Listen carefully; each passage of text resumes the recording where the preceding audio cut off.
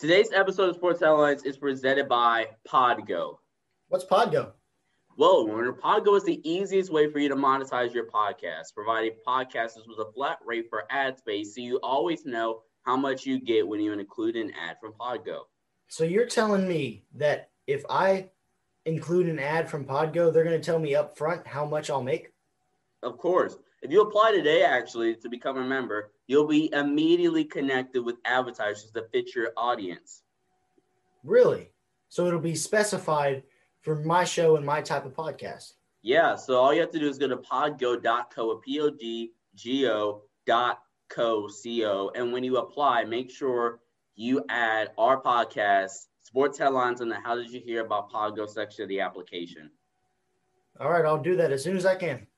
Yep. Again, that's podgo.co, podgo.co. Let's get back to today's episode. You're listening to the most authentic place in sports. It's the Sports Headlines Show. Here are your hosts, Sean Davis and Warner Sanker. What is going on, everybody?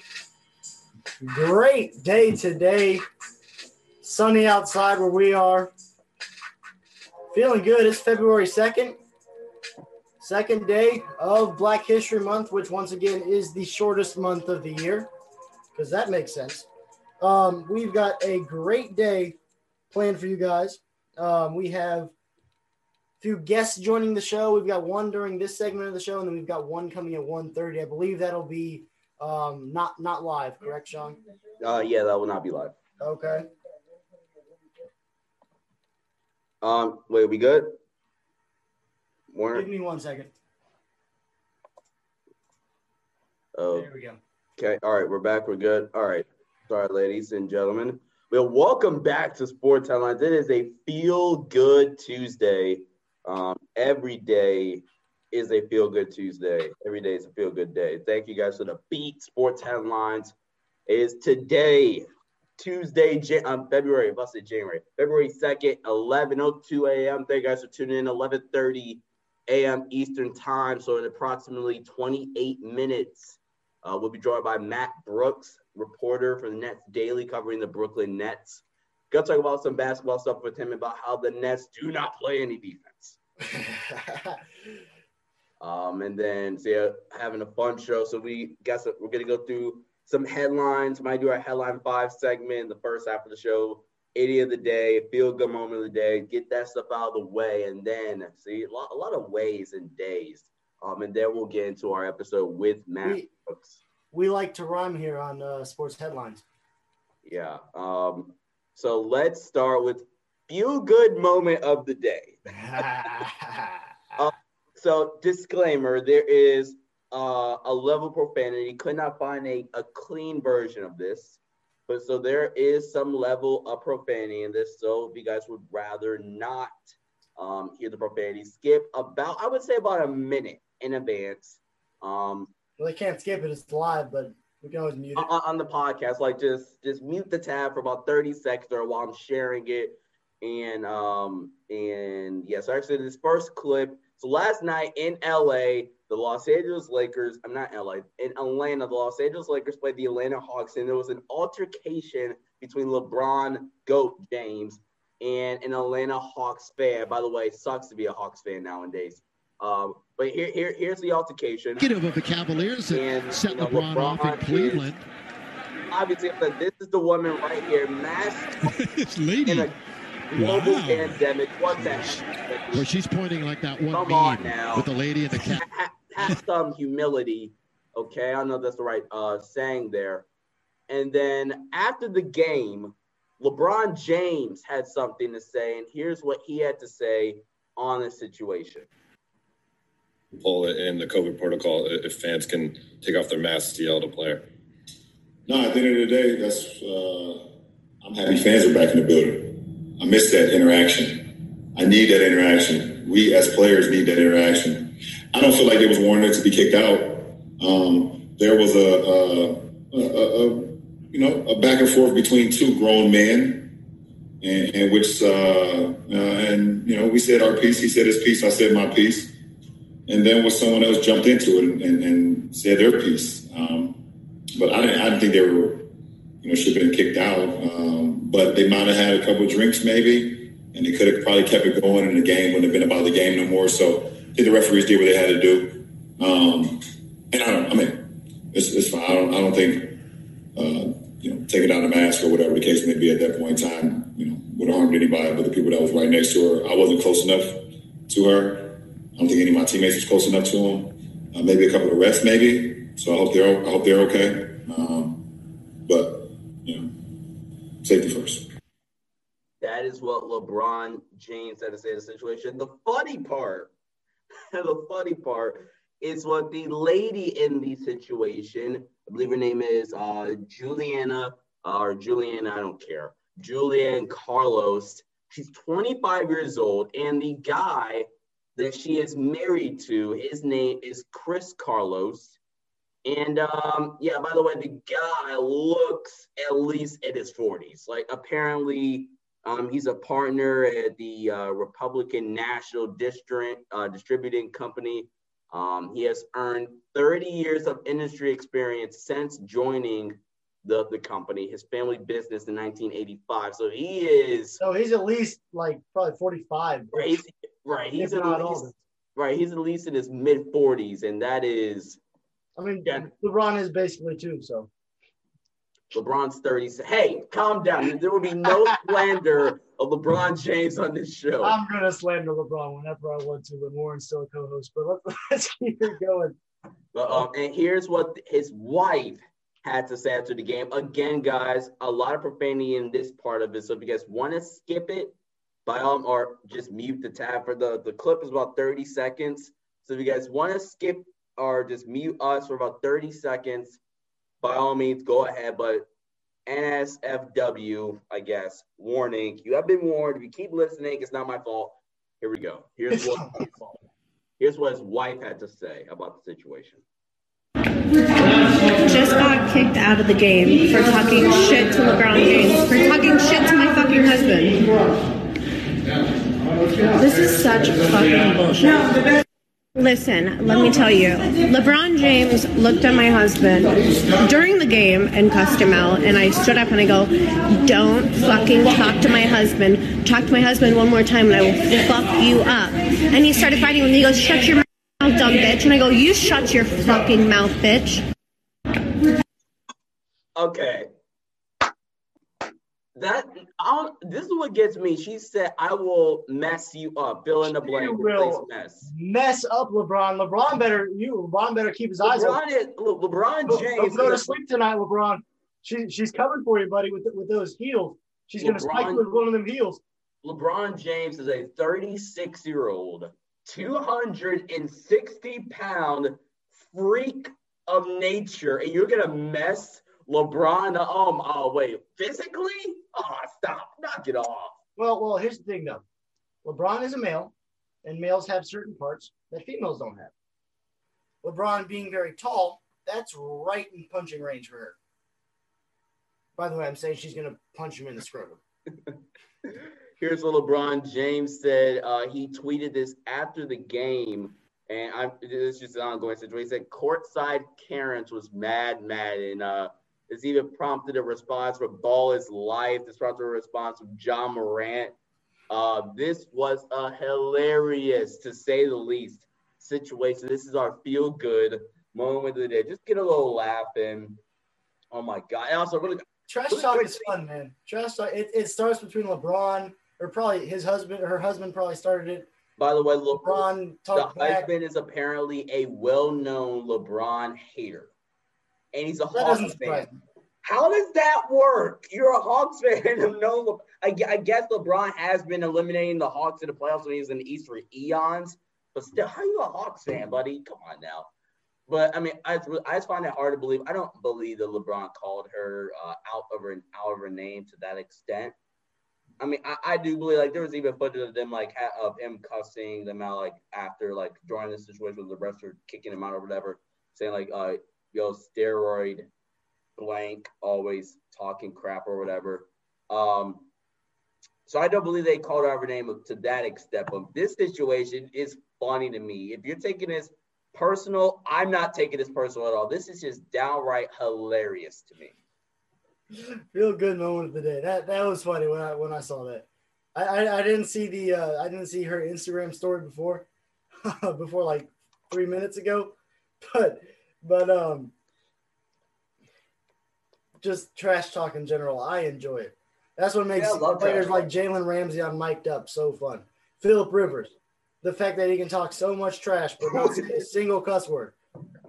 Dang, man, hey, you got lit up that last drive. Hey, Sean, bro, you got lit up. Dadgummit. I mean, he was running down the play clock trying to draw him off sides. And he's the Tennessee Titans guy. He said, hey, we're not falling for it. Yeah, and so Phillip Rivers just turned to me and said, hey, you got lit up. You got lit up the last drive. You got lit up the last play. Sit yourself down, dadgummit. I think this is the perfect time to transition to Idiot of the Day. Here we go. These are my favorites right here, where we get somebody in sports media for saying something, or not even necessarily sports media in some cases, just for saying something totally outrageous and hypocritical. So this is gonna break my heart. Idiot of the Day. Can we get this? Can we get the effects, please? Man, oh man, this is gonna break my heart because the guy who I'm about to call Idiot of the Day, I have a lot of respect for them. Man, this is gonna break my heart. Let's hear Idiot of the Day. Let's go. Idiot of the Day.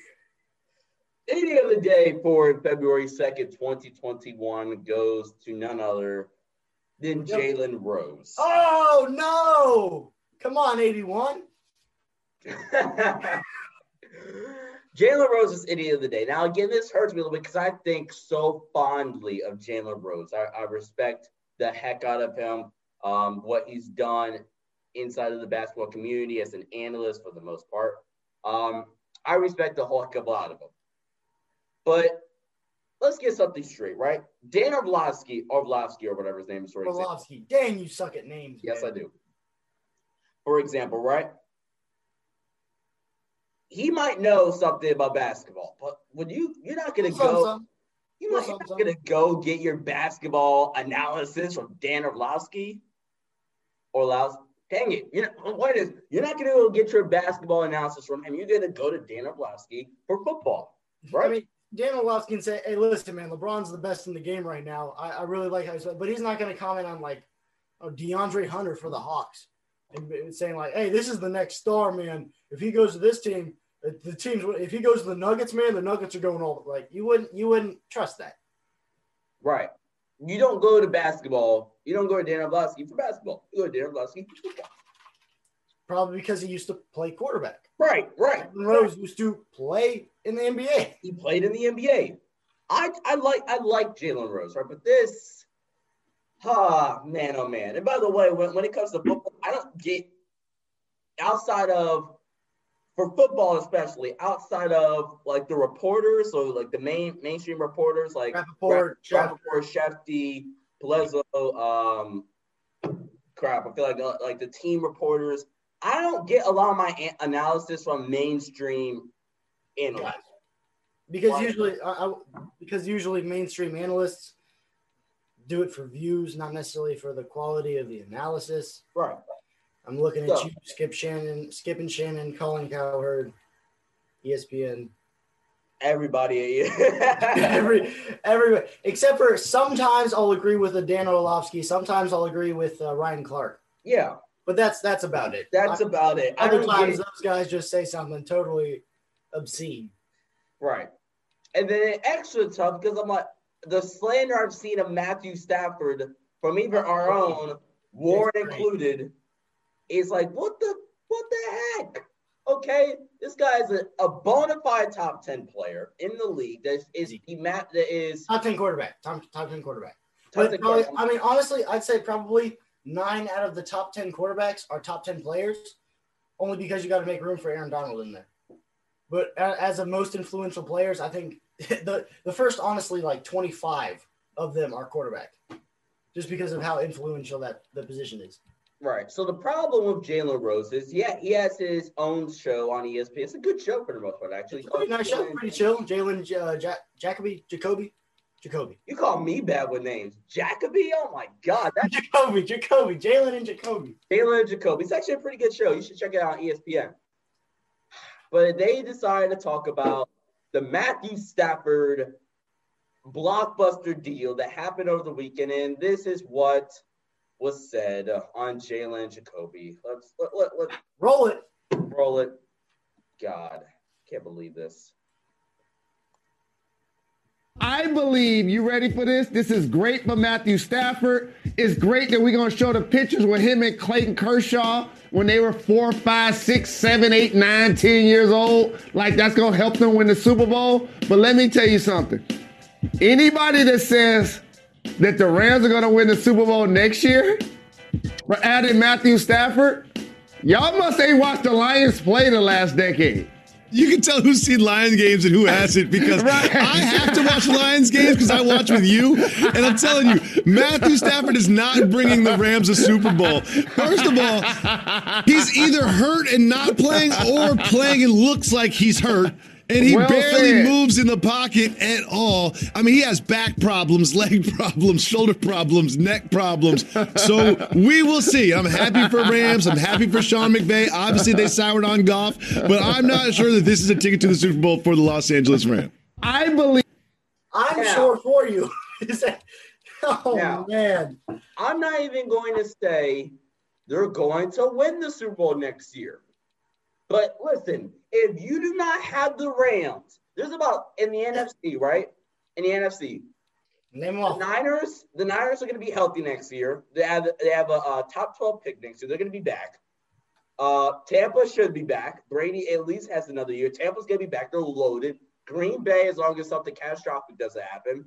If the Rams are not one of your top 4 teams going into next year to come out of the NFC, shut up and don't watch football ever again. Okay? Now, to talk about Matthew Stafford, he's either hurt or playing like he's hurt. Okay, here's the thing, buddy. This year. Warner, I got it. Okay. Matthew Stafford, only one time in his career has he not played a full 16 games. That was last year. So 2 years ago now. Recency bias. That's one. 2, first off, him playing through the injuries and still look like a top 10 quarterback speaks to his toughness.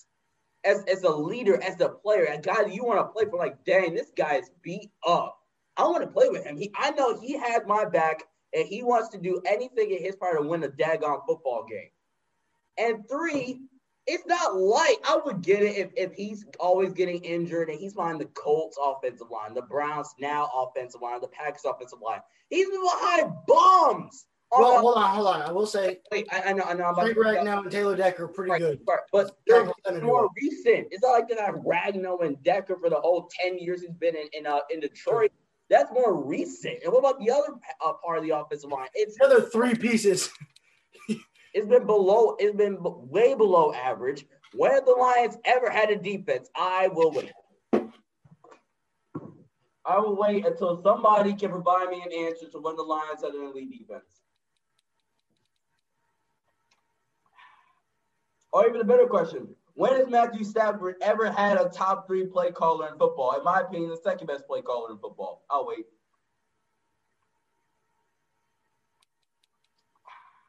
This is good. This is really good. They might have been able to have an elite defense if like Calvin Johnson played middle linebacker or free safety. They've been pretty good then. When has Matthew Stafford ever had an elite run game? I'll wait. Joik Bell? I'm playing, obviously. That was not an elite run game. Oh, crap. We're still live. Look, all the things that the Rams has, he's never had in his career before. Again, even like a plethora of weapons, too. They have, like, they go 4 receivers deep, two tight ends deep, and like 3 running backs deep. He's had, Matthew Stafford, yes, he's had Calvin Johnson. That's why weapons I didn't really go into because he's had Calvin Johnson, Kenny Galladay, TJ Hawkinson kind of had a pretty solid year this year. So even back in the day with Megatron, he had Nate Burleson as the number. So he never had bad receivers, but boy, oh boy, he got close this year when Galladay wasn't playing. Right. You're going to a Rams team You have the second best play caller, in my opinion, behind Kyle Shanahan and Sean McVay as your coach. Hold on. I'm pretty sure you said LaFleur earlier. Did he lose that on the fourth down call? I said 2A, 2B. You have the second best play caller in Sean McVay. Okay. You have not an elite run, but a really good running game with this outside zone play action pass scheme led by Cam Akers. You have 4 solid receivers that are really going to play well in this offense, and Cooper Kupp, Robert Woods, Van Jefferson, Josh Reynolds, Tyler Higbee as your tight end. And Gerald Everett. You have the number 1 defense. If the Rams are not one of your top 6 teams to win the Super Bowl next year, you don't even have to say the argument. In the league. Not just the NFC, in the league. They're not one of your Chiefs, Buffalo, and then add those 4 teams I mentioned. I think you might be able to throw the Browns in at 7 too. They have a really nice roster going into next year. If they do what I suggested they do for our off-season previews, season recap, go check it out on YouTube.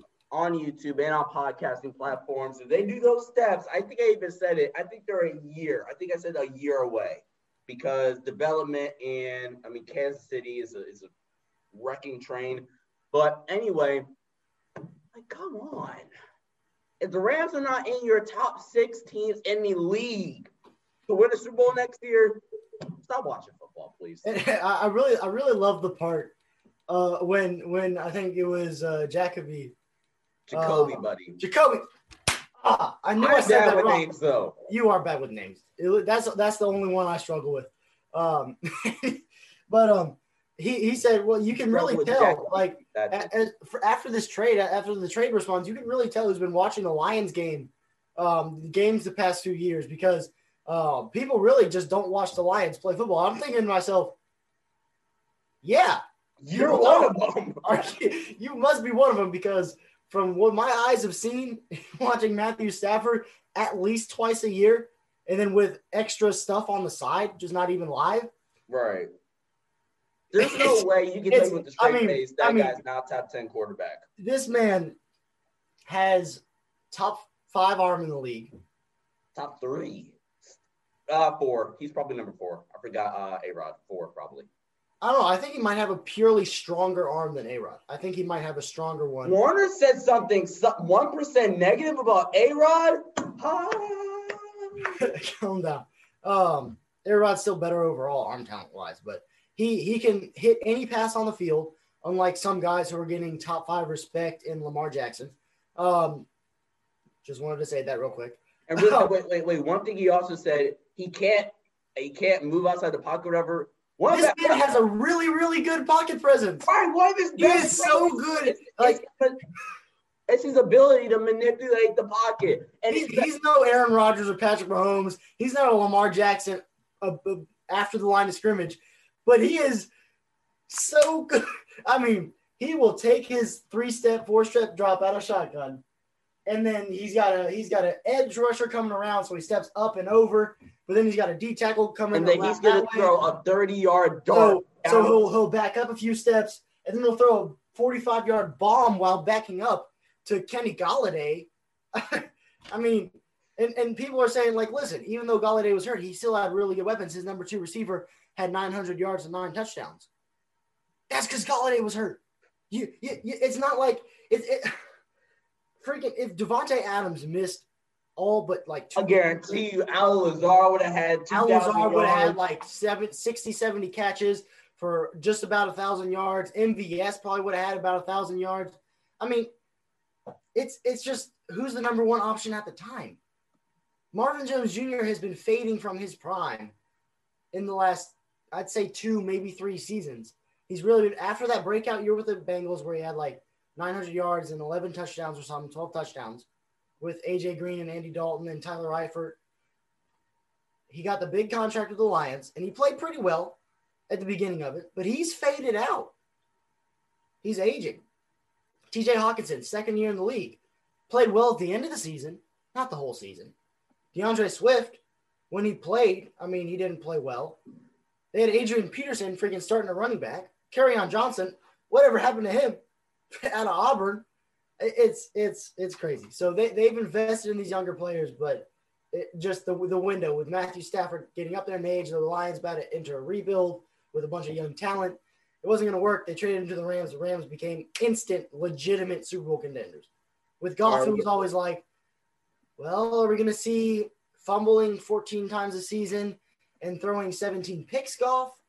Or are we going to see, game manager Goff where he's throwing balls to open receivers and driving the Rams down the field? Because when Goff made the Super Bowl, that was because of Todd Gurley and the defense and Sean McVay, not because of Jared Goff. And we saw how that played out against the Patriots in said Super Bowl. Ridiculous. Yeah, it's we've got Matt Brooks coming on in about 4 minutes, everybody.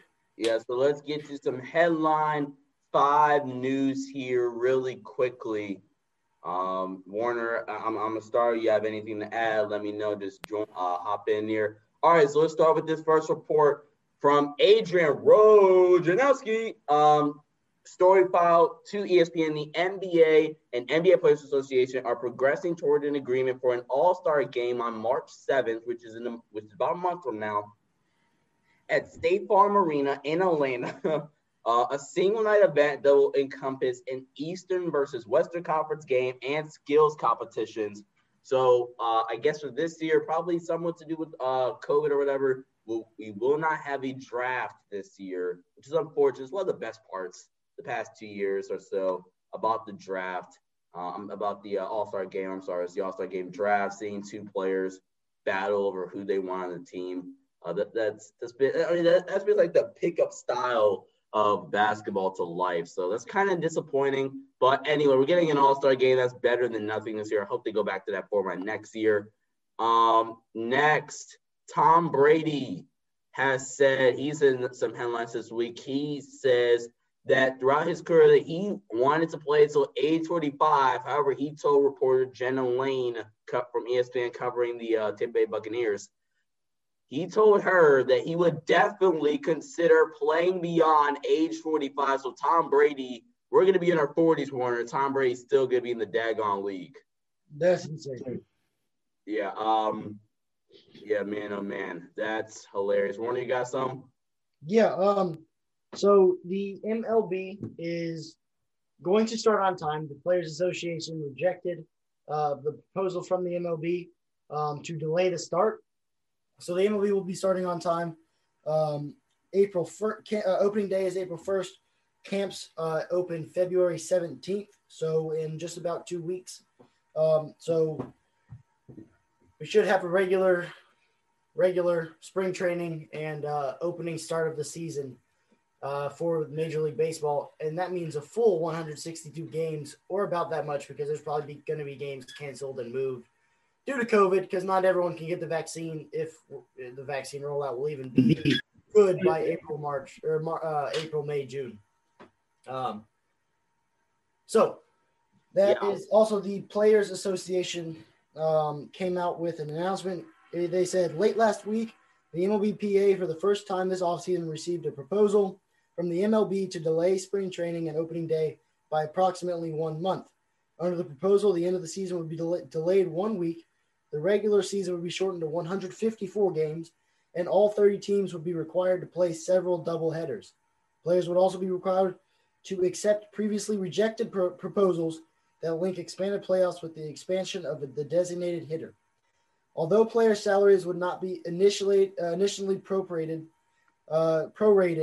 to 154-game regular season, the MLB's proposal offers no salary or service time protections in the event of further delays, interruptions, or cancellation of the season. The MLBPA executive board and player leadership reviewed and discussed the owner's proposal throughout the weekend and today. The clear-cut result of these deliberations is that the players will not accept the MLB's proposal, will instead continue preparations for a one-time start to the 2021 season, and will accept MLB's commitment to again direct its clubs to prepare for an on-time start. We do not make this decision lightly. The players know firsthand the efforts that were required to complete the abbreviated 2020 season, and we appreciate that significant challenges lie ahead. We look forward to promptly finalizing enhanced health and safety protocols that will keep players and clubs to meet this challenge. So the MLB, once again, is going to start on time for all the baseball fans out there like myself. Yeah. And we have one more. We really Matt is about to join us. One more, and this is going to be really quickly. Per Shams from The Athletic and Eric Katz, I believe, Bradley Beal does not want a trade to from the Wizards. So he actually got pulled up the tweet really quickly. Yes, I can. Here's the tweet really quickly. Bradley Beal does want to trade from the Wizards per Fred Katz and Shams. All right, ladies and gentlemen, the time you've all been waiting for. Our next guest on today's episode is a reporter covering the Brooklyn Nets for Nets Daily. Ladies and gentlemen, Matt Brooks. Yeah. What's up, guys? Can you guys hear me? Yeah, you're all good. All right. What's up, guys? How we doing? Good. Great. Well, first off, I've seen your tweets. I mean, it must be a pain watching no defense. Dude, that game on what was that, Sunday? That was tough. It was tough. The Wizards, they had 149. They shot 31% from three. Bradley Beal scored That's impressive. 22 of his 38 in the fourth, I think. He wasn't even trying in the first half. It was crazy. Yeah, that was one of the worst games I've ever watched, like on both sides of the ball. And it, like, you wouldn't guess it because you're like, wow, 150 points each, and it's like, right, no, that's a good game. No, it was terrible. It was terrible. So it's been a weird year. They look good though. I know. I got to tell you. It's a graphic I think I saw that after the first quarter, the Wizards scored like 130 something points in 32 minutes. I'm like, what the heck is this? Yeah, it was crazy. Yeah, it was odd. I mean, first off, you got to love them giving Westbrook the redemption game. Yeah. Westbrook looked pretty good. I couldn't lie. Like it was a weird matchup for them because it kind of exposed everything that is not great with the Nets. I mean, first off, like anything communication in terms of like guys like cutting backdoor, they're just not doing a good job. But they also had the issue of Kyrie's just a smaller guard. And when you have Westbrook, who loves to post up smaller guards, it was just a problem the whole game. Yeah. He was posting them up. So, yeah, it was a weird matchup. But, it was – I'm really excited for the game tonight. I got to tell you, like, this Clippers game, I think we'll learn a lot about the Nets because they look good on Friday. But, I mean, it's the Thunder, but still. Right. Now, one of the things first, since the James Harden trade, I don't want to sound pessimistic. I've been skeptical of the fit. How do you like the fit since the trade? What have you seen so far from how it's worked? And do you think this can work long term? I like the fit personally. On offense especially, I think they're doing the right things in terms of they're splitting Harden and Kyrie up a pretty decent amount, which I think is the right move. I will say in the minutes that they've shared the floor together, I've been impressed. Kyrie's played off ball a little bit more than especially at first. He just like wasn't playing off ball. He's kind of gradually fallen into that. I think that's the right way to go. But just for them, like they're always going to have a superstar on the floor, which I think is a huge benefit for them, especially if you want to keep, and it hasn't been a point of strength for them, but if you want to keep KD and Kyrie's minutes low, which they should, there's no reason to run Kyrie in the ground, in February. So I think that for them has been a nice little point of emphasis for them. The problem is they've sent all their depth away, and not just their depth, but the remaining defenders they had, they're gone. So now you're looking at a situation where it's like, they just need to outscore the other team. They're not going to win with defense. They're never going to win with defense. They might win one game this year with defense. Like, it's not going to happen because they don't have the personnel to be able to do that. So I've been impressed though. I think the fit's been better than I thought it would be. I was skeptical at first because I was just like, this seems like three guys that all kind of need, two guys, especially KD can kind of score from anywhere, but at least two guys that need the ball pretty much in their hands, not all the time, but decent out. it's worked out better than I expected. So I got to give the coaching staff credit. They've done a pretty good job with staggering the minutes. Yeah. Speaking of coaching staff, Steve Nash, who caught not necessarily because it was him, but caught some backlash for getting the job. Where like some people thought, maybe a Mark Jackson, other coaching candidates, for example, would have been a better fit. How have you liked the Steve Nash coaching hiring? What have you seen from him so far? I mean, it's a short sample size, but still. Yeah, he's been fine. Like, I think he has games where he's good. Like, it seems like he really gets it. Like, but then there's other games where it's like he doesn't know how many timeouts he has, and like stuff like it's like things that you should know as a coach. Right. And it's just like, I get it from the perspective of like, that's KD's guy, and this is KD's team. Let's be honest, it's KD's team. So I get that, but I don't know. It just, there's certain games where I'm like, man, did you really need to take this risk? Like, if they could have gotten Ty Lue, I don't know if that could have happened. Maybe if they could have, though, that certainly wouldn't have been the worst thing. That team is playing really well and seems to be playing great basketball right now. They seem to be really, really satisfied in that locker room. That just seems simplified over there. So, I mean, that could have worked out pretty well for the Nets. I don't think the personality aspect's been a problem.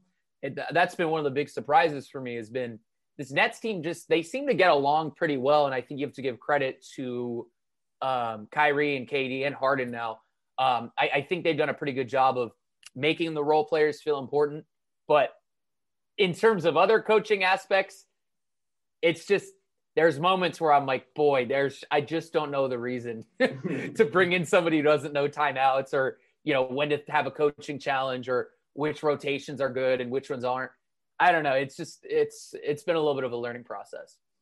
Yeah. One of the guys that I think has been really well, and kind of not the glue guy, but he's a big part of the success because KD, Kyrie, and Harden, they still need some help. It's Jeff Green. He's played really well. So good. So how much does that surprise you at all? What how big of a role has he had on this team, you think? So I think the thing with him is, like, when they run these lineups where you have Harden taking the ball up, and then you have Kyrie and I guess maybe Joe Harris, or sometimes KD on the other side of the floor, you are going to have Jeff Green. Inevitably, he's going to be open in one of the corners or at the top of that's been the big revelation for him. He isn't missing from the top of the key. Like, he's shooting like 50% up there, which, by the way, is not going to remain the case. Like, if you're playing them, let's say your Lakers are playing the Nets, you're going to say, okay, Jeff Green, beat us from the top of the key. And like, that's probably a pretty viable way to beat them. The issue is that Jeff Green is just not missing. Right, he's not missing. It's crazy. And I think, like, he does other things too. He's pretty good in transition, just a good screen setter.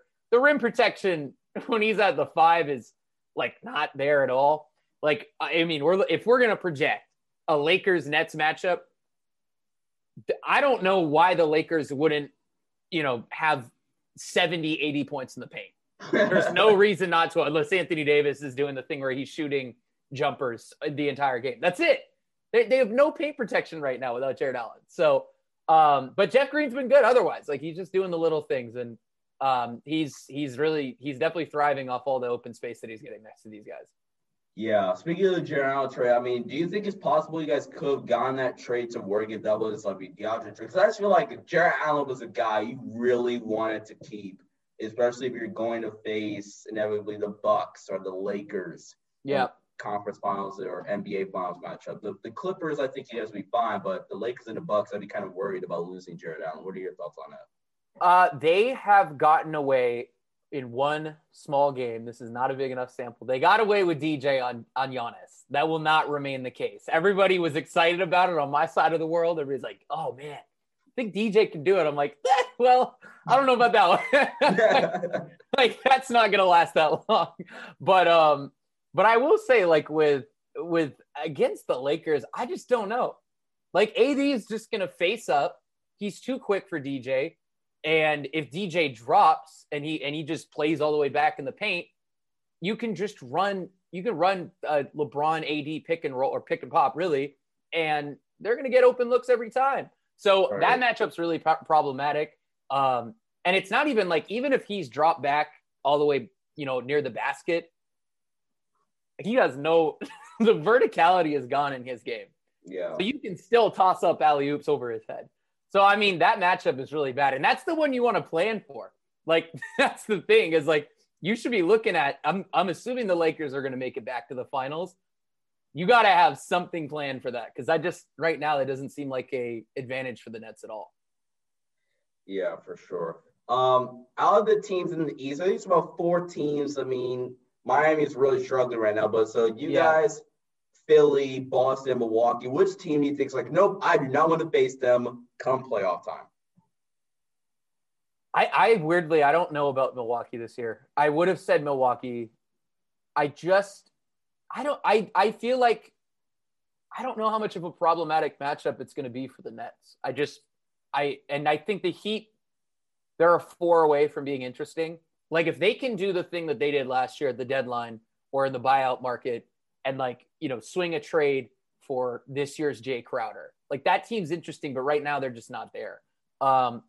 So then it becomes that it's like, okay, so what are we looking at from here? Is it the Celtics? I mean, it might be the Celtics, which I don't know. I kind of just think the Nets are a better version of that team in a lot of ways. Like the defensively, the Celtics are in a different class, but I think the Nets are going to do what they did against the Hawks a couple of weeks ago, where they just targeted Trae Young over and over and over. That's the problem. Like, Kemba Walker's a great player.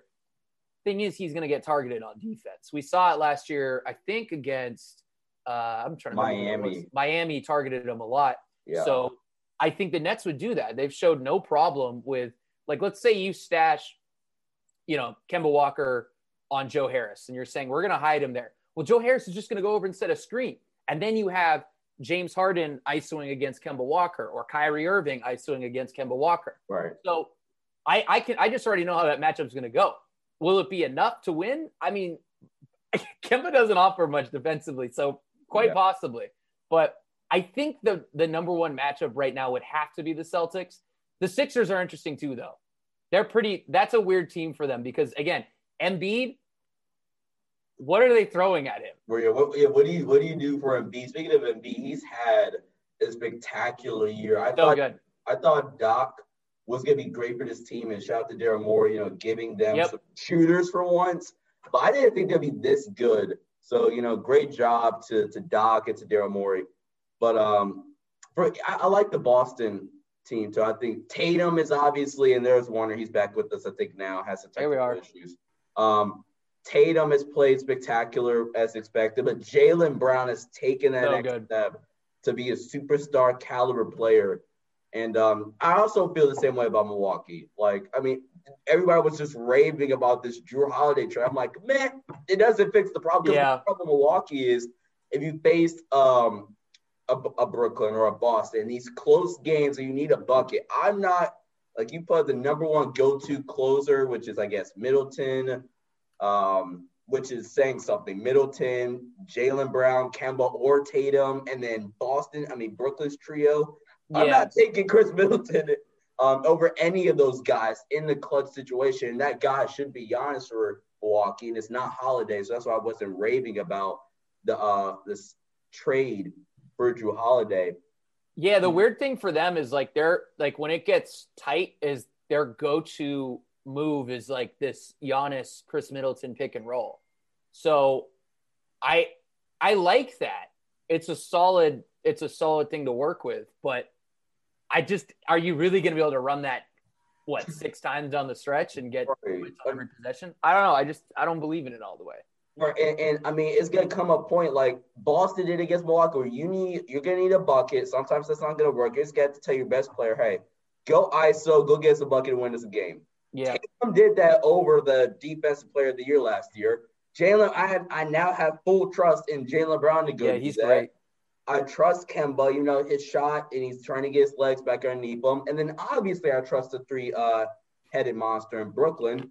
I just don't have that trust level in those close games for Milwaukee. And Warner, he asked me a question. I want to get your thoughts on this a little while ago. this was prior to the Harden trade. He asked me, Sean, you got a feeling that this Brooklyn team is going to be the Clippers team of last year? Where wait, how'd you word that one? I don't want to misquote or anything. Basically, that was essentially what I said. Are you worried that this Nets team is going to have basically like the Clippers? Is going to end up like the Clippers team last year, with a lot of hype, obvious talent on the team, just not able to do anything due to chemistry issues, coaching issues, whatever it was. That's a good question. I think I'll answer it. I'll also say we're going to learn tonight. Like, I think it's funny. Like, speaking of the Clippers are going to be the test of that. Like, you look at this last weekend, the two performances the Nets had. One performance, they ran one possession of zone, but they're playing really aggressively at pick and roll. They're doing a decent job against the Thunder. Not great, but decent. They come to Washington and just play with no fire, nothing. They're letting guys get to the rim. It's just a mess. They look like they've never played together. So I think it's funny you mentioned that. I think chemistry-wise, no, I don't get the feeling that there's a huge chemistry issue. There hasn't been any weird, post-game presser moments where, a guy is calling out another guy, or there's a weird comment where everybody's looking around like, what does that mean? Like, there hasn't been anything like that. But, and even the coaching thing, like, I don't know. Nash has got good people around him. Some of the stuff is a little bit troubling. The timeout stuff can be a little bit troubling, but it hasn't been anything super worrisome. I think the basic offensive sets that they run make sense for the cast they have. The defense is a lot like the Clippers, though. A lot. It's this lack of communication. Guys don't know when they're switching, when they are. It looks a lot like the Clippers in that series against the Denver Nuggets. And I think that's where I have a little bit of pause. So with that too is the Clippers had guys like Paul George, Patrick Beverley, and Kawhi Leonard. The Nets don't have those guys. Yeah, but those guys, and that's the thing. Like, they don't even have that one-on-one cushion. Like, those guys they just didn't know how to play together. It was clear that they rested their guys too much. That's my theory, at least. I think they just didn't have enough time together, because when you're running, a defense like a switching defense, you just need to know how other guys play. Yep. You need to know, this guy, he likes to, pre-rotate a second earlier than, say, another guy on the floor. Like, guys have different tendencies, and I think you just learn that stuff when you play with them.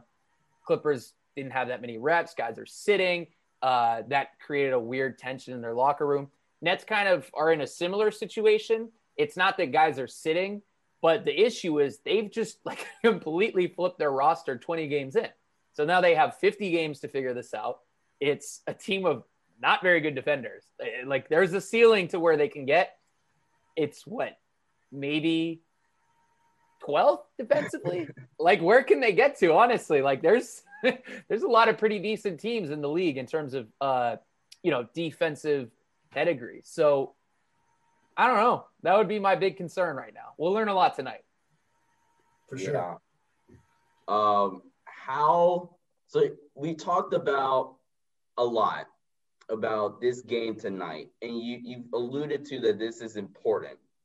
How important is this game? Is it like to see, okay, you're facing maybe the second or third best team in basketball in the Clippers, see how you match up and how you can guard Kawhi and Paul George, how you guys match up with them in terms of you guys' offense with KD, Kawhi, and Harden. Why is it such an important game to you tonight? Important game because I want to see, so the big thing that I'm looking for is how can they avoid getting switched into mismatches? Mm-hmm. That's the thing I want to see. And especially with Kawhi. It's like, how can you make sure he's not just getting the matchup he wants and taking that guy to the elbow? Because he's been fantastic this year. Kawhi's been so good this year. We're going crazy over here about how KD is playing. I mean, Kawhi's having just as good of a season. Straight up, he has been miraculous this year. So I think for them, they got to make sure. And it's weird. The guys I'm looking at getting targeted, probably Kyrie. I said and he's been good in some games. He was actually really good on the Christmas Day game against Tatum. Why is a different beast? He just is. And those are the things I'm watching for. How can they make sure they're not switching to bad matchups? Other thing to watch for, how many points does Serge Ibaka put up? Because if they play DeAndre Jordan the way they've been playing him against Serge Ibaka could put up 20, 22, 25. That's the thing I'm also watching for. So I think those are the main things. Centers have been interesting. How early do the Nets go small? I'm assuming it's going to be pretty early because for as great as the Clippers have been, they haven't really pressured the rim a ton. So I think you can get away with the small ball Jeff Green thing. But those are the things I'm watching. I'm just excited. It's going to be a good game overall. Yeah. Warner report, and then you have maybe a question or two for Matt. You brought up KD. For a guy who's just turned 30, or I think 31 now, that's torn his Achilles now, he should not be doing the things he's doing. Crazy. At 31 or maybe even 32. I think it's 31, though. He's at 31 points, like 8 rebounds, 6 assists. He is going crazy. What has impressed you the most about KD this year? Ooh, that's a good question. Yeah, I think I mean, the big thing that's impressed me has been the defense, believe it or not. I know that's a weird thing to bring up with this team. But he has shown he's had moments where he's guarded bigger guys. So he guarded Julius Randle a lot in the post. He was guarding Bam a little bit. And I just think that's a wrinkle they haven't really experimented with too much. Like, you always want to save certain adjustments for the playoffs. I think that's their big adjustment. I'm not saying he's going to guard Embiid because that's ridiculous, but I do think there's going to be points where they're going to throw him on guys to try to just, throw a little bit of wingspan at them and just upset the rhythm that way. So I think that's been the thing for me that I've been impressed with. It's just that ability to guard guys one-on-one. They've been saving him. They've been using him kind of the way that the Bucks have been deploying Giannis, where he's more of a guy that roams off ball. Which, by the way, what you're saying is they gave the Defensive Player of the Year award to a roaming off-ball guy. I'm with you. I'm with you. I you know what? I wasn't sure how I felt about this, and then that game happened against the Nets where he's guarding. Who is he even guarding? I don't even remember who he was guarding. Not Jimmy Butler. Yeah, I mean, Nets buddy. I know. No, but I agree. He should have guarded Jimmy. So I'm with you guys on that. I think that's pretty. The sides were very, very passionate on both sides.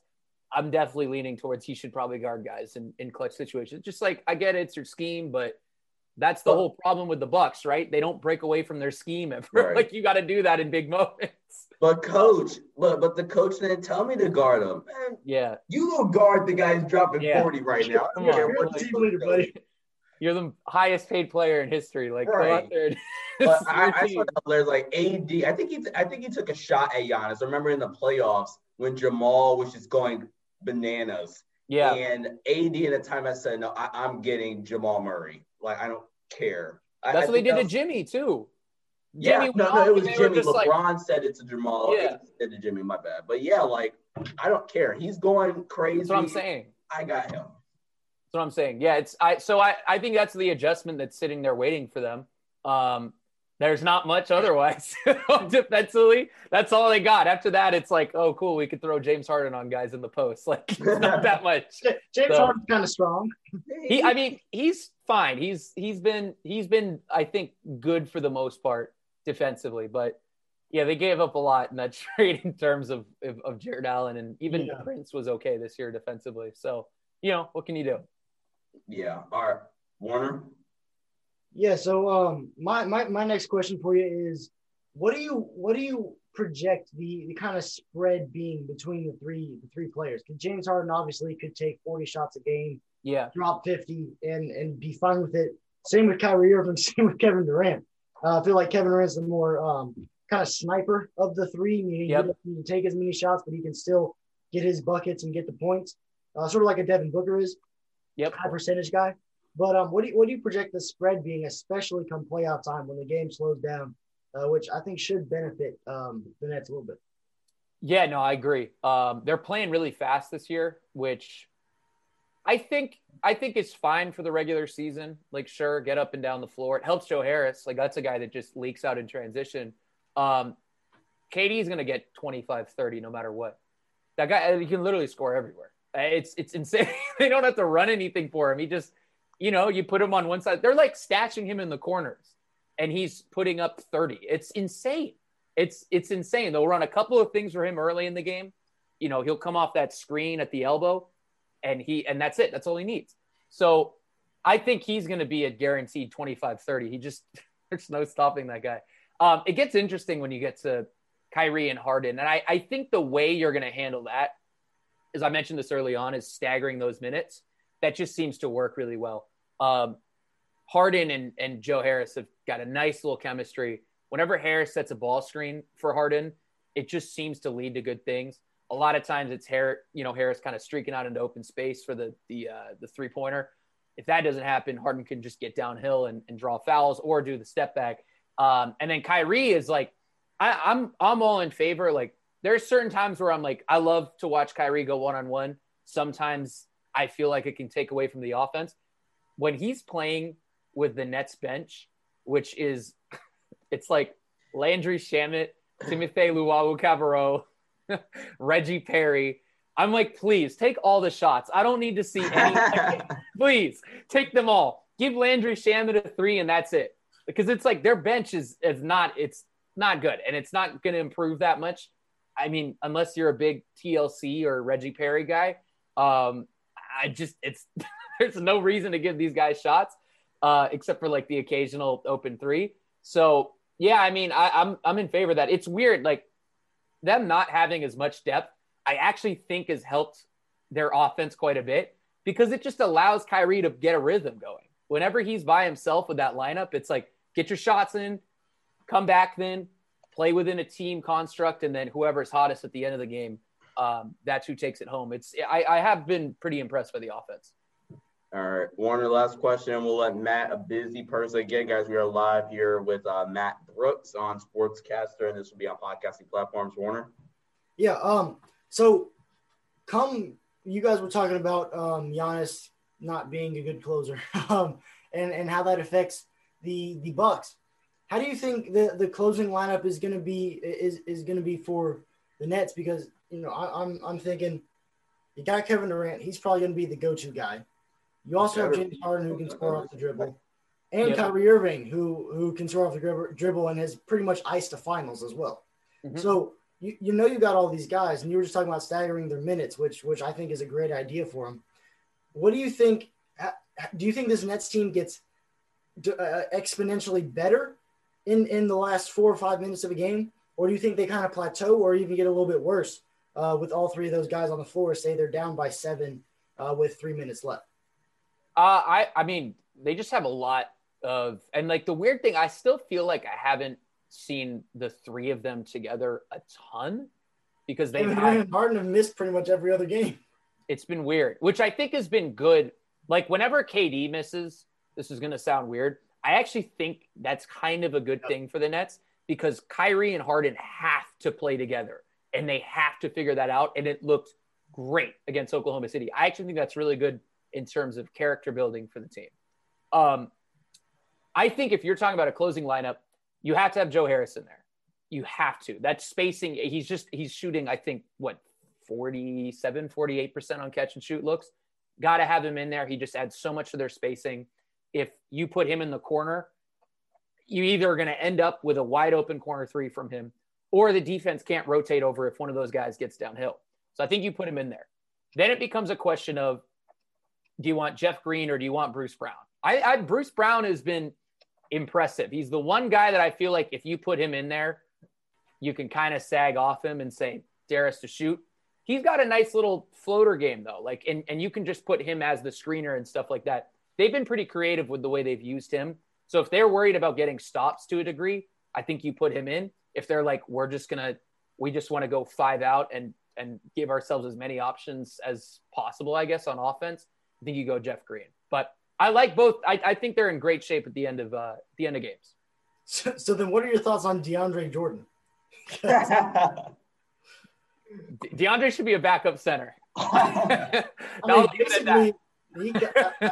know what the minute spread was, but I'm kind of figuring Jared Allen was pretty much in the starting center role, and then they traded him. Yeah, no, he didn't have to do much to take the starter spot, and he was great, by the way.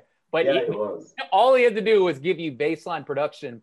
And he went well beyond that. So, yeah, they got to hit at least a double in the buyout market. They got to do something because they can't, like, they have a rookie playing backup center. And God bless Reggie Perry. He's been good in certain spots. He's a rookie, though. Like, it's tough. So, yeah, center rotation is difficult. All right, Matt, thank you for joining us. Really appreciate it. Again, guys, go check out. I think you have a show now on Sportscaster as well, basketball and more. Check down on Sportscaster. And, so thank you, Matt, for joining us. We're going to take a 3-minute break here on Sportscaster, and we'll be back in a couple of minutes. You're listening to the Sports Headlines Show on Sportscaster, YouTube, podcasting platforms. Thank you, Matt. Again, as always, thank you, guys. We're live on Sportscaster, podcasting platforms. I'm going to sit back down. I'm not like Warner. I can't just stand up the whole episode. That was fun. We have Matt Brooks just joining us here. That was a fun conversation with him. Sean Davis here, Warner Sinker. But yeah, that was fun. Matt's a good dude. Good dude. Really appreciate him joining us. Helped us out with OBS too. Oh yeah. Matt, even though the stream crashes like every day, every other day, still helped us out a lot. So big thanks to him. Yeah, for sure. So yeah, shout out to Matt again, guys. Go check him out. He is a reporter. Dang! I knew I forgot something because I'm planning on asking him. Since he covers the Nets and like obviously, like, I don't know if he's met Kyrie or had a conversation with Kyrie. But, Kyrie's a guy who idolized Kobe, right? We all know that. Or like any of the players that he's met, like what's his funniest Kobe story he's heard?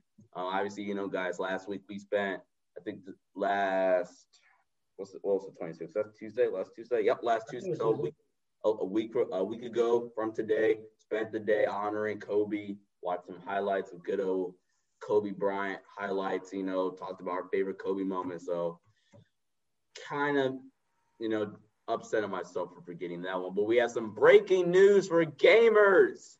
Finally, after a long, dreadful 7 years in the hole of sadness, I guess. I got to work on my tongue, bro. Like, it didn't work. Yeah, you really do. But in these since really, 2013, we have not had any sort of NCAA video game, video game. But that is all about to change. EA Sports, this is the first time I'm going to say anything positive about them. First time in a while they've done something good.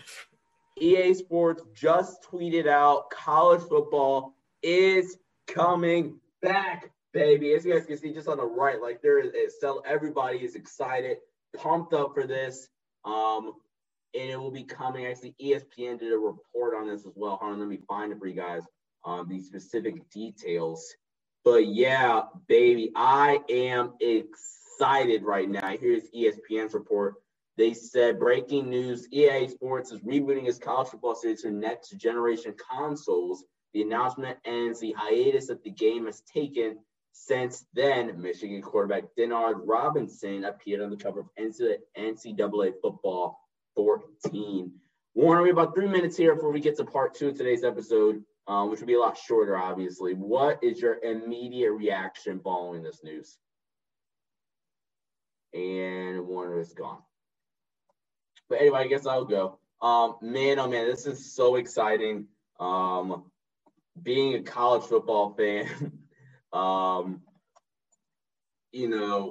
this just is. I'm so excited. I can't wait for what's next. And man, oh man. So that's gonna end part 1.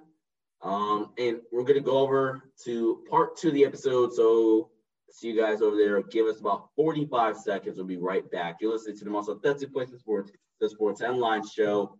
We'll be right back.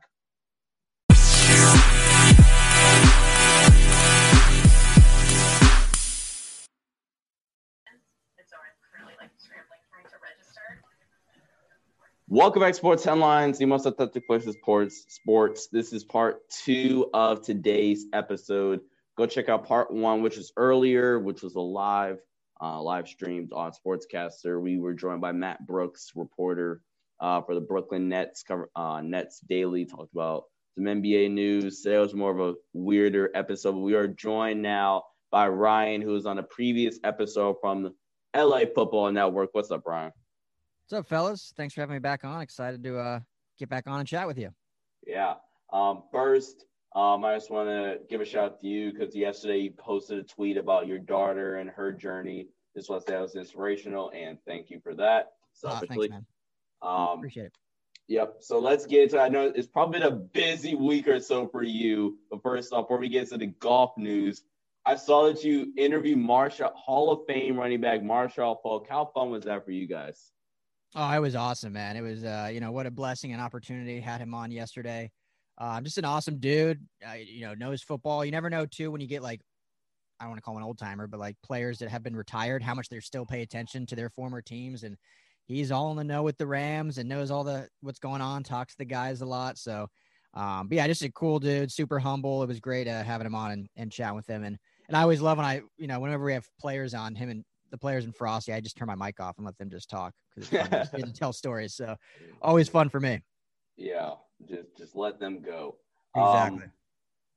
So obviously it's been a big week for you. But besides that, Jared Goff over the weekend was traded to the Lions for Matthew Stafford in a blockbuster deal. How does this affect, the Rams' future outlook in your opinion, and their potential? Yeah, well, I feel like Rams offseason is more busy than the Rams during the season. It's never a dull moment covering the Rams, covering with Les Snead. And, I was skeptical a deal could get done for any of the quarterbacks. I know a lot of fans wanted Deshaun Watson, and there was leaks about Aaron Rodgers. And, but I did think the most realistic one of potentially happening was Stafford if they really wanted to make a move. And obviously they did. They were willing to give up, a king's ransom, if you will, giving it away 2 first-round picks and a third in exchange for Stafford plus Jared Goff, obviously. But, overall, I think on the surface, it's got to be a good move because you upgrade the position. Jared Goff is what he is. I know Rams fans were sick and tired of him. I think he can still be a starter in this league. I don't think he's a horrible quarterback by any means. He just needs a good system around him and a good supporting cast. And I think he had that here in LA, but they just got a little outside of themselves and kind of asked him to do things that really wasn't in his repertoire. So we'll see what he does in Detroit and Anthony Lynn's system that will obviously be run heavy, and it could end up being, a better landing spot for him and his trajectory in his career. But for the Rams, I think it's, in my opinion, no question Matt Stafford's an upgrade. He's a top 5 arm talent, top 10, top 12 overall QB. I think obviously the wins aren't really there. We can go down this rabbit hole if that's because of the organization he was on. What was that? Wins are a team stat.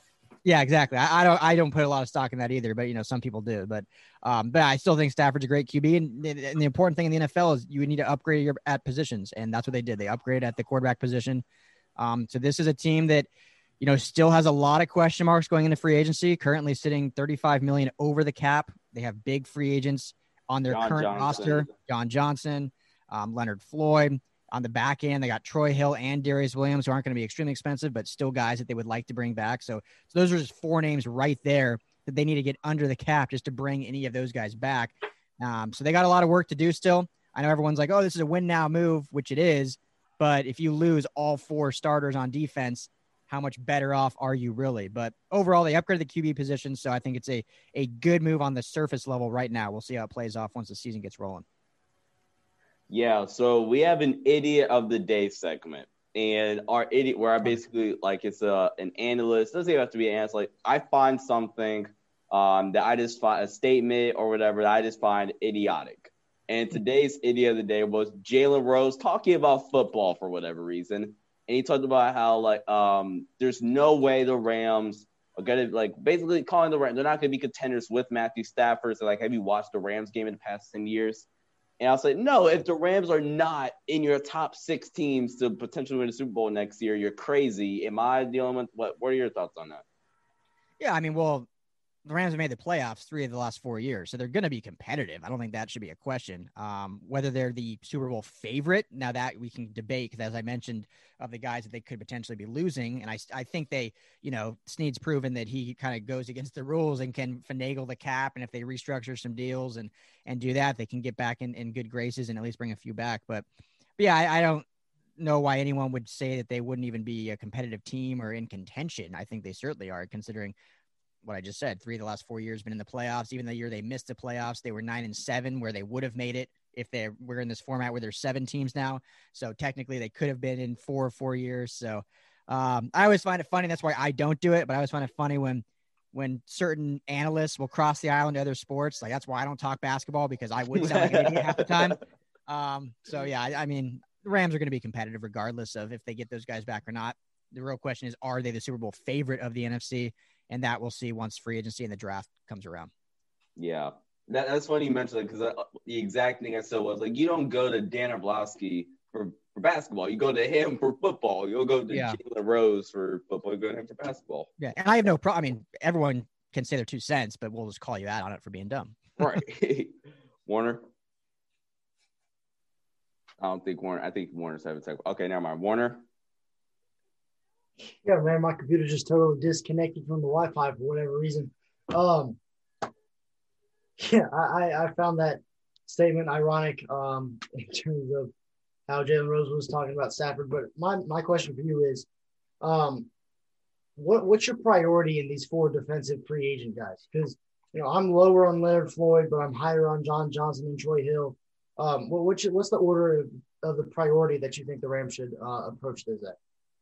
That's a great question, Warner. I loved what Leonard Floyd did. I think he, had a career year. Obviously, the numbers speak for themselves. I think he rejuvenated his stock, and he'll get paid probably double-digit millions this year. And I think it's a foregone conclusion he will not be a Ram. So I don't even think he'll be a priority, just because there's no way they can afford him. And I think John Johnson or Leonard Floyd. Leonard Floyd. Okay. And so I think because too, they have a guy in, Terrell Lewis, they drafted last year at Alabama, who was banged up a lot this year. It's kind of been his MO his whole career, but he is an elite pass rusher when healthy. So I think their hope would be that he can slide in, and obviously he's a much cheaper option than getting him in the 3rd or the 4th round this last year. So if they let Leonard Floyd walk, the hope would be he could slide in, and then they'd probably draft another guy mid-round that could be another edge rusher. Obviously they still have Okoronkwo. It's a mouthful to say, but Obo Okoronkwo should be back as well.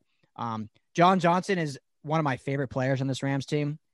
I want to say he should be a priority, but I think the writing was on the wall when they drafted 2 safeties last year. They just knew that they were have a long shot of re-signing him unless he took a really team-friendly deal, which, he's been playing under a rookie deal and he's earned it. I mean, he's earned the free agency to go out there and get paid. Come to the Chargers. He's a top elite. He would fit great with the Chargers alongside Derwin James, playing for Brandon Staley again. So I loved John Johnson. I'd like to say he's a priority. I just don't think he is, just because of what he'll demand again in the free agent market, and because they drafted Terrell Burgess and Jordan Fuller this year. They already have Taylor Rapp. They spent a 2nd-round pick. When you have 3 top-end safeties that you spent high draft capital on, you're kind of planning your future around that. And obviously they have Nick Scott, too, who's a really good special teams guy that played some last year, too. So Warner, to actually answer your question before just the elongated way of going around to it, the top 2 got to be Darius Williams and Troy Hill, who they can both probably re-sign, under $2 million per year. I know they had both really good years. I just don't think their value after one season is going to skyrocket that much. I think a lot of in media and fans see one player have a great year and they think their value skyrockets. I know, obviously, I just mentioned Leonard Floyd will go up, but he was still a 1st-round pick. We saw the talent there, whereas these guys were, undrafted guys or guys that kind of bounced around, and they had a really good year and a really good system with some really good players alongside them. But I think they'll be able to get them a lot cheaper, but I think they're very, very important for what this defense does, and that continuity on the back end when you're already losing all these coaches on the coaching staff, and you're going to be losing most likely John Johnson and Leonard Floyd. You want to bring back some continuity. So I think Troy Hill and Darius Williams should be their focal point of who to bring back. Yeah, I think personally, Leonard Floyd is actually going to get grossly overpaid for his protection. I think really pass rushing alongside Aaron Donald really helped his career out. I don't see him as necessarily a high-end pass rusher, similar to what happened with, and I'm forgetting his name, but for the Falcons, he left the Rams. Dante Fowler, yeah. Dante Fowler, yeah. Yep. What happened to him? He was that kind of bendy edge rusher, speedy guy. coming around with Aaron Donald in the middle and had a nice season with the Rams. But then leaving Aaron Donald, going to that Falcons defense, even though they have Grady Jarrett in the middle rushing the passer, who is a really, really good pass rusher, he still didn't produce necessarily to the level that he was being paid. And I think that's going to happen to Leonard Floyd as well. Yeah, no, that's a great point. I think and like I said, I think he will get paid double digit. Now, is he worth that? That's a whole nother conversation, but someone's going to pay him probably. And that's where the Rams can play this smart. And if they're able to free up enough cap space, bring in an underperforming free agent rusher. I don't have the list in front of me, but there's always, every year, there's a few guys that have underperformed that they can come in and maybe, alongside Aaron Donald can overperform. So I think that's a much better route for them. Play with their rookies, maybe draft another guy and bring in a really cheap free agent option that can line up on the outside. Yeah. So let's transition to the Chargers. By the way, if you guys don't remember, the first time we had Ryan on, he warned us about Brandon Staley getting a head coaching hire, and Lord and behold, he gets hired by my Los Angeles Chargers. What are your thoughts on the Chargers hiring him? Do you think they should have went offensive coach? And then also, second part of that question is, how do you like the staff that Coach Staley has put together so far? Yeah, I mean, obviously bummed for the Rams. They lost a great coordinator, but I love the hire. I on your show last time, I talked about a lot even before that. I think Brandon Staley is going to be one of the great next young coaches, just the way he communicates, the way he connects with his players. You can get into schematically and all the smarts and stuff, but I think as a head coach, it's more important how you lead, how you connect with your players, and obviously some stuff on the sidelines, game management and stuff. We'll see how that plays out. I know a lot of Charger fans will be watching that very closely, but I think it's a great hire. I think he'll be a great fit. I think it's awesome. He doesn't even have to move. I mean, he'll probably move closer down to Orange County, but doesn't have to move anywhere out of state. His family gets to stay local, and I think he'll fit right into that Charger organization. And I like the staff so far. I know Joe Lombardi is kind of there's a lukewarm. Some fans are loving the hire. Some fans hate it because they think of his time with Detroit. But I think the fact that he's been with Sean Payton and Drew Brees for almost a decade, first time and then a break with Detroit and then going back, taught him a lot. How they can use Austin Eckler similar to like an Alvin Kamara is gonna be really fun to watch. How they can utilize the receivers a little better. So I think he'll end up being a really good hire. And I like the defensive hire. Ronaldo Hill obviously has a history with Brandon Staley, being with the Broncos, played safety in the league for a while. One of those not known guys. I feel like when he was actually announced, a lot of people were like, who? But that was what people were doing when Brandon Staley was hired last year. So yeah. I think he's a guy that he felt his relationship was key. They had the same mindset. And also Ronaldo Hill's a guy that connects with his players, being a player's coach. And that's super important. And we'll see what they can get out of this back end. And I think he'll have a lot of influence on, Derwin James. And if they bring back Mike Davis in free agency and Rayshon Jenkins and all these guys, I think he can elevate to a higher level. And, lastly, the special teams hire, I love his hire. I mean, he's been around the league for a long time. Coach Darius as assistant special teams coach. I think he was a special teams coordinator with the Niners. But, just approaches the game a little differently, really puts an emphasis on the importance of special teams, which is what the Chargers have been lacking for quite some times, especially last year when they were the worst, like historically. So overall, I think this is a really good staff. They're bringing in other guys. Tight end coach from the Raiders, who I think actually we're going to have on our show soon, which will be really fun to pick his brain, and some other really good set pieces. Joe Barry, who I know is now interviewing for the Packers defensive coordinator job, but he's currently on the staff of the Chargers as well. So overall, I think they're building their staff out really well, and I'm excited about what this Chargers teams can look like moving forward. Yeah, you brought up the Raiders. Now the new tight ends. I'm going to have to check that out. Really excited to learn more about him.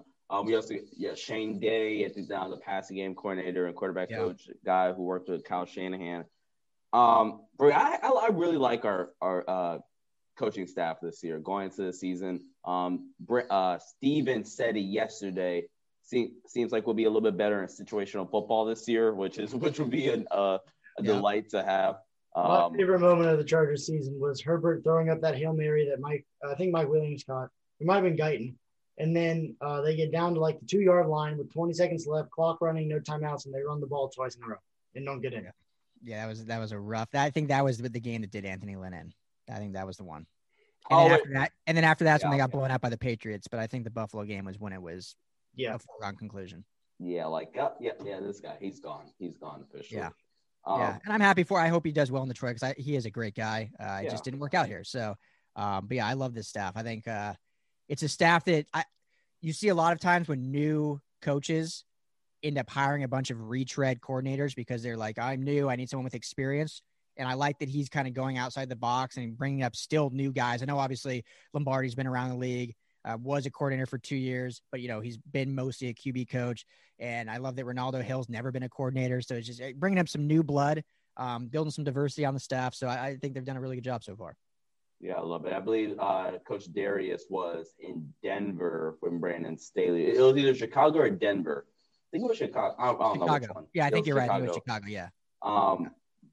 So, yeah, the Chargers pick 13 in the draft. So we talked about this yesterday with Steven as well. Well, first, do you think there's a lot of Orlando Brown trade rumors. It kind of came out of nowhere, at least to me anyway. Do you think that's really realistic? And if it is, and the Chargers don't have to go at pick 13, you still go offensive line, even if you get Orlando Brown? Yeah, I don't know where those talks came out. I mean, it's fun. That's what makes the offseason fun is some of this stuff just comes out of nowhere. I mean, if they can get it for not giving up a ton of value, I mean, it's a slam dunk trade. I think Orlando Brown, he was one of my favorite tackles coming out of the draft. And then he had that horrible combine and somehow he fell to the third round, which I think is why the combine can be silly at times.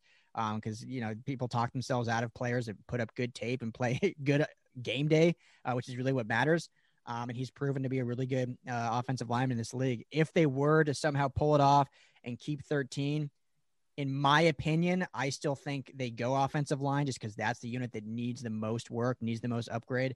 And if you were able to add him to that right side that's already, obviously injury is a concern, but if, Brian Bulaga, Trey Turner, you add him to left tackle, and then whether or not you're bringing back Feeney and Lamp, or you even address at 13 and getting a guard or someone else inside there or a center, that just automatically has a really, really substantially improved offensive line because, you have weapons on the outside. You have a solid running back room. You're never going to take a running back there anyway. I think that's silly. You obviously have your quarterbacks. The offense, really, the only adjustment you need, obviously pending what happens with Hunter Henry, is the offensive line.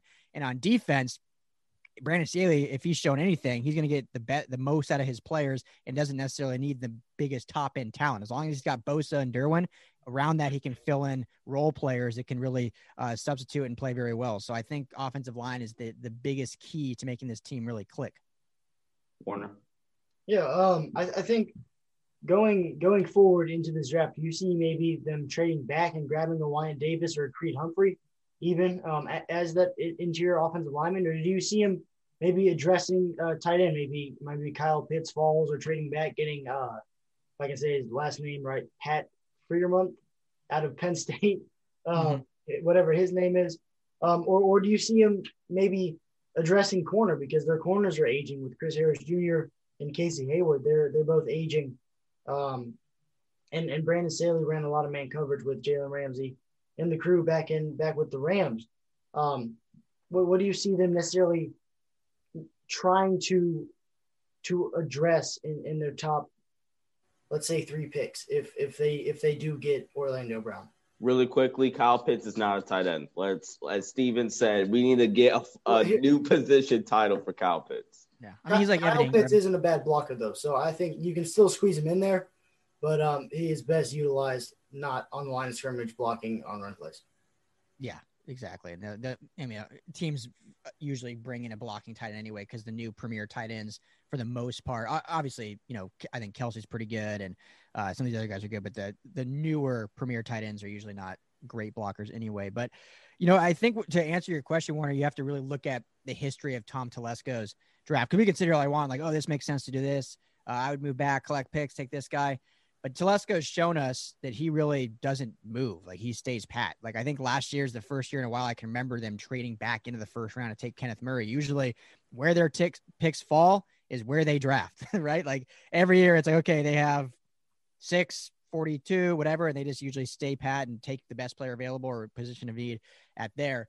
But if last year showed us anything, that he did trade back in, made a little move there, now bringing in this new coaching staff, is adopting analytics, taking a different approach to doing things, having a more forward-thinking mindset, I think they could kind of change up their drafting style. If it was me, I would just kind of play the board how it falls. If you see a large number of offensive linemen go early and you're you're thinking at 13, the best available, you had a grade in the second round or late first round, then I would certainly trade back. You don't want to reach for that. And you don't also want to reach for I know best player available is always a good option, but if it's not a position really of need for this team that I think can go from a 7-win team to a playoff team, if they do this draft and free agency right, just because the talent's there, if they just need to be healthy. So for me, if one of those big name tackles, obviously pending to what happens with Orlando Brown, I would trade back. I like Kyle Pitts. I think they have other needs. And I know even if they lose Hunter Henry, it's like, okay, well, yeah, Kyle Pitts is an easy replacement. But I just think, he's a game changer. He did amazing stuff at Florida, but I just think they go another direction. To me, it's kind of offensive line or bust for the Chargers, at least in the early rounds. Yeah. All right, last two questions. We'll go a little more draft related here. So the Senior Bowl practice in the game just happened, I believe, at the end of last week. Who's your biggest winner going after the Senior Bowl? Well, I think there was a lot of good players that I was able to watch. I want to get more into the film, looking back on it. But one guy, and I don't want to sound like a homer pick because we cover him, but I think he was talked about a lot nationally, is Demetric Felton out of UCLA, played running back and receiver, obviously played full receiver at the Senior Bowl. But this is a kid that I think not a lot of people, if you don't watch UCLA football, probably not a lot of people around the country knew who he was, knew his name. And I think he made a name for himself. He's an explosive, dynamic player. Just needs the ball in his hands and he makes things happen. There was games last year where they'd give him just a screen pass and he just would make guys miss, turn nothing into something. He could run between the tackles. I know he's not the biggest frame, but at 5'10", 200, he does have some meat on him, some strength. So he can really play anywhere on the field. And for a team like the Rams or the Chargers, I think he would be an amazing playmaker to add to that arsenal, add to those quarterbacks that we now have in LA. And he just did amazing things in practice, and then also had the first touchdown of the game, which helps kind of prove what he did in practice all week long. So he was kind of my biggest winner, just because he was a guy that there was a lot of players that, people knew about, and then they played well as well. So like, okay, cool. They proved what we thought. He was a guy that not a lot of people nationally knew about. And all of a sudden, like, whoa, who is this kid? This Demetric Felton kid can play. And when you see now in the NFL that these, I don't like calling it gadget players because it seems gimmicky, but players that can play all over the field have a much bigger role in today's NFL than they did maybe just 5 years ago. Because last thing I'll say, I know a lot of people bring up, especially when I've talked about, I think you'd be a great fit with the Rams. A lot of people bring about the fact they drafted Tavon Austin years back with the 8th overall pick. And like, oh, I don't want another Tavon Austin. It's like, well, first of all, very different offense, very different NFL the way games played. And also Demetric Felton, is 30 pounds heavier, 2 inches taller, and can do a lot more of the football than just a speed guy. So, Felton's my guy this week. I think really proved himself, and I think he could move into a second-round pick, personally. Okay. And outside, like, it could be any prospect now. Who's one guy? It could be Demetric Felton, but who's one guy that you feel people are just not paying attention to in terms of the draft process, or you think who can really surprise some people where they get drafted? Oh, that's a good question. And it's I'm going to be honest with you guys. I'm not fully in my draft war room, especially with everything going on with the Rams and this trade and stuff. So I need to dive more into, but speaking specifically of just LA, Osa Odigizua, who is also the Senior Bowl, is a really good, he played really well. Yeah. Could play 3-tech D tackle or move the outside if he has a smaller frame. So I think he's a guy that will surprise people and get drafted probably higher than a lot of people expect. He does have a brother in the league as well. So has a lot of football IQ there. There's some USC players, Warren G's son, who plays corner, who's not a lot of people talk about, but I think he's a corner that will get drafted fairly high. And he just plays with a mean, nasty mentality, which you want from a corner sometimes. Kind of not in the sense of being boneheaded, but kind of plays similar to like a Marcus Peters, where he just plays with a chip on his shoulder all the time. He doesn't do the dumb things like Marcus Peters does with penalties, but I think he's another kid that I think can surprise people. So not the best answer for you, but I need to dive more into it. But those are some guys, at least in the LA circuit, that I think will end up turning some heads. And if they, their pro days and stuff, they can implement that more. But I think those are guys to kind of look for through this process. Warner, any closing questions? Real quick, how do you think the pro day format, do you think that's just going to be adopted full time by the NFL? Or do you think this is, the draft obviously is televised. It makes a lot of money for a lot of people. But do you think the pro day is a better approach to I guess pre-draft workouts for players after the Senior Bowl and after their college careers for them to get noticed. I think the combine will be back. I think it's been a few years now where the pro day actually is more telling. And I think scouts and GMs put a lot more stock on pro days and they do the combine. The combine's more of a fun networking. You do the interviews. I think it does earn the league revenue because it's become like, guys sit around all day watching NFL Network, watching the combine, talking about it, talking about measurables. So I think it is still a money grab for the NFL. So that's why I think it'll be back. But in my opinion, it's been a few years now where the pro day holds more stock. I mean, the Rams last year didn't even send anyone to the combine because they just we'll just watch it virtually and we'll conduct our pro days and go to those. So I think those hold more stock anyway. But the combine is just, more of a fun event that's, historical and I think still does make a good revenue for the league, even though there's no fans or anything. Just with TV deals, I think they do make a good clip from it. So, but yeah, the pro days are more sustainable anyway. So I think that won't change. And then we'll just have the combine back next year for fun. All right, this is also the day where NCAA football is coming back. Don't know how excited I am because I'm more EA. Don't mess it up, please. I got really excited. I was like, crap, we're not going to get real players. So all I know is the graphics are going to be so much better. So somewhat excited. You'll still be able to customize rosters and stuff, though. So there you go. That was probably the last video game I played was NCAA back in 2005, I think was the one I had when Vince Young was the cover, I think. Yeah. I used to always play with my buddy would always play with Texas and I always play with West Virginia, who had Pat White, and you just use the QB to run all over the place. Yeah, that's fun. You have to start by playing again. All right, guys. Thank you guys for listening to part 2 of today's episode featuring Ryan from the LA Football Network. Go check them out. He also mentioned they would be having the tight ends coach, now formerly of the Raiders, now my Chargers, joining his show coming up. And go check out his episode with Hall of Fame running back Marshall Falk. A lot of great stuff over there. Thank you, Ryan, for joining us, and peace out. Thanks, fellas. Appreciate you. Take care. Yep.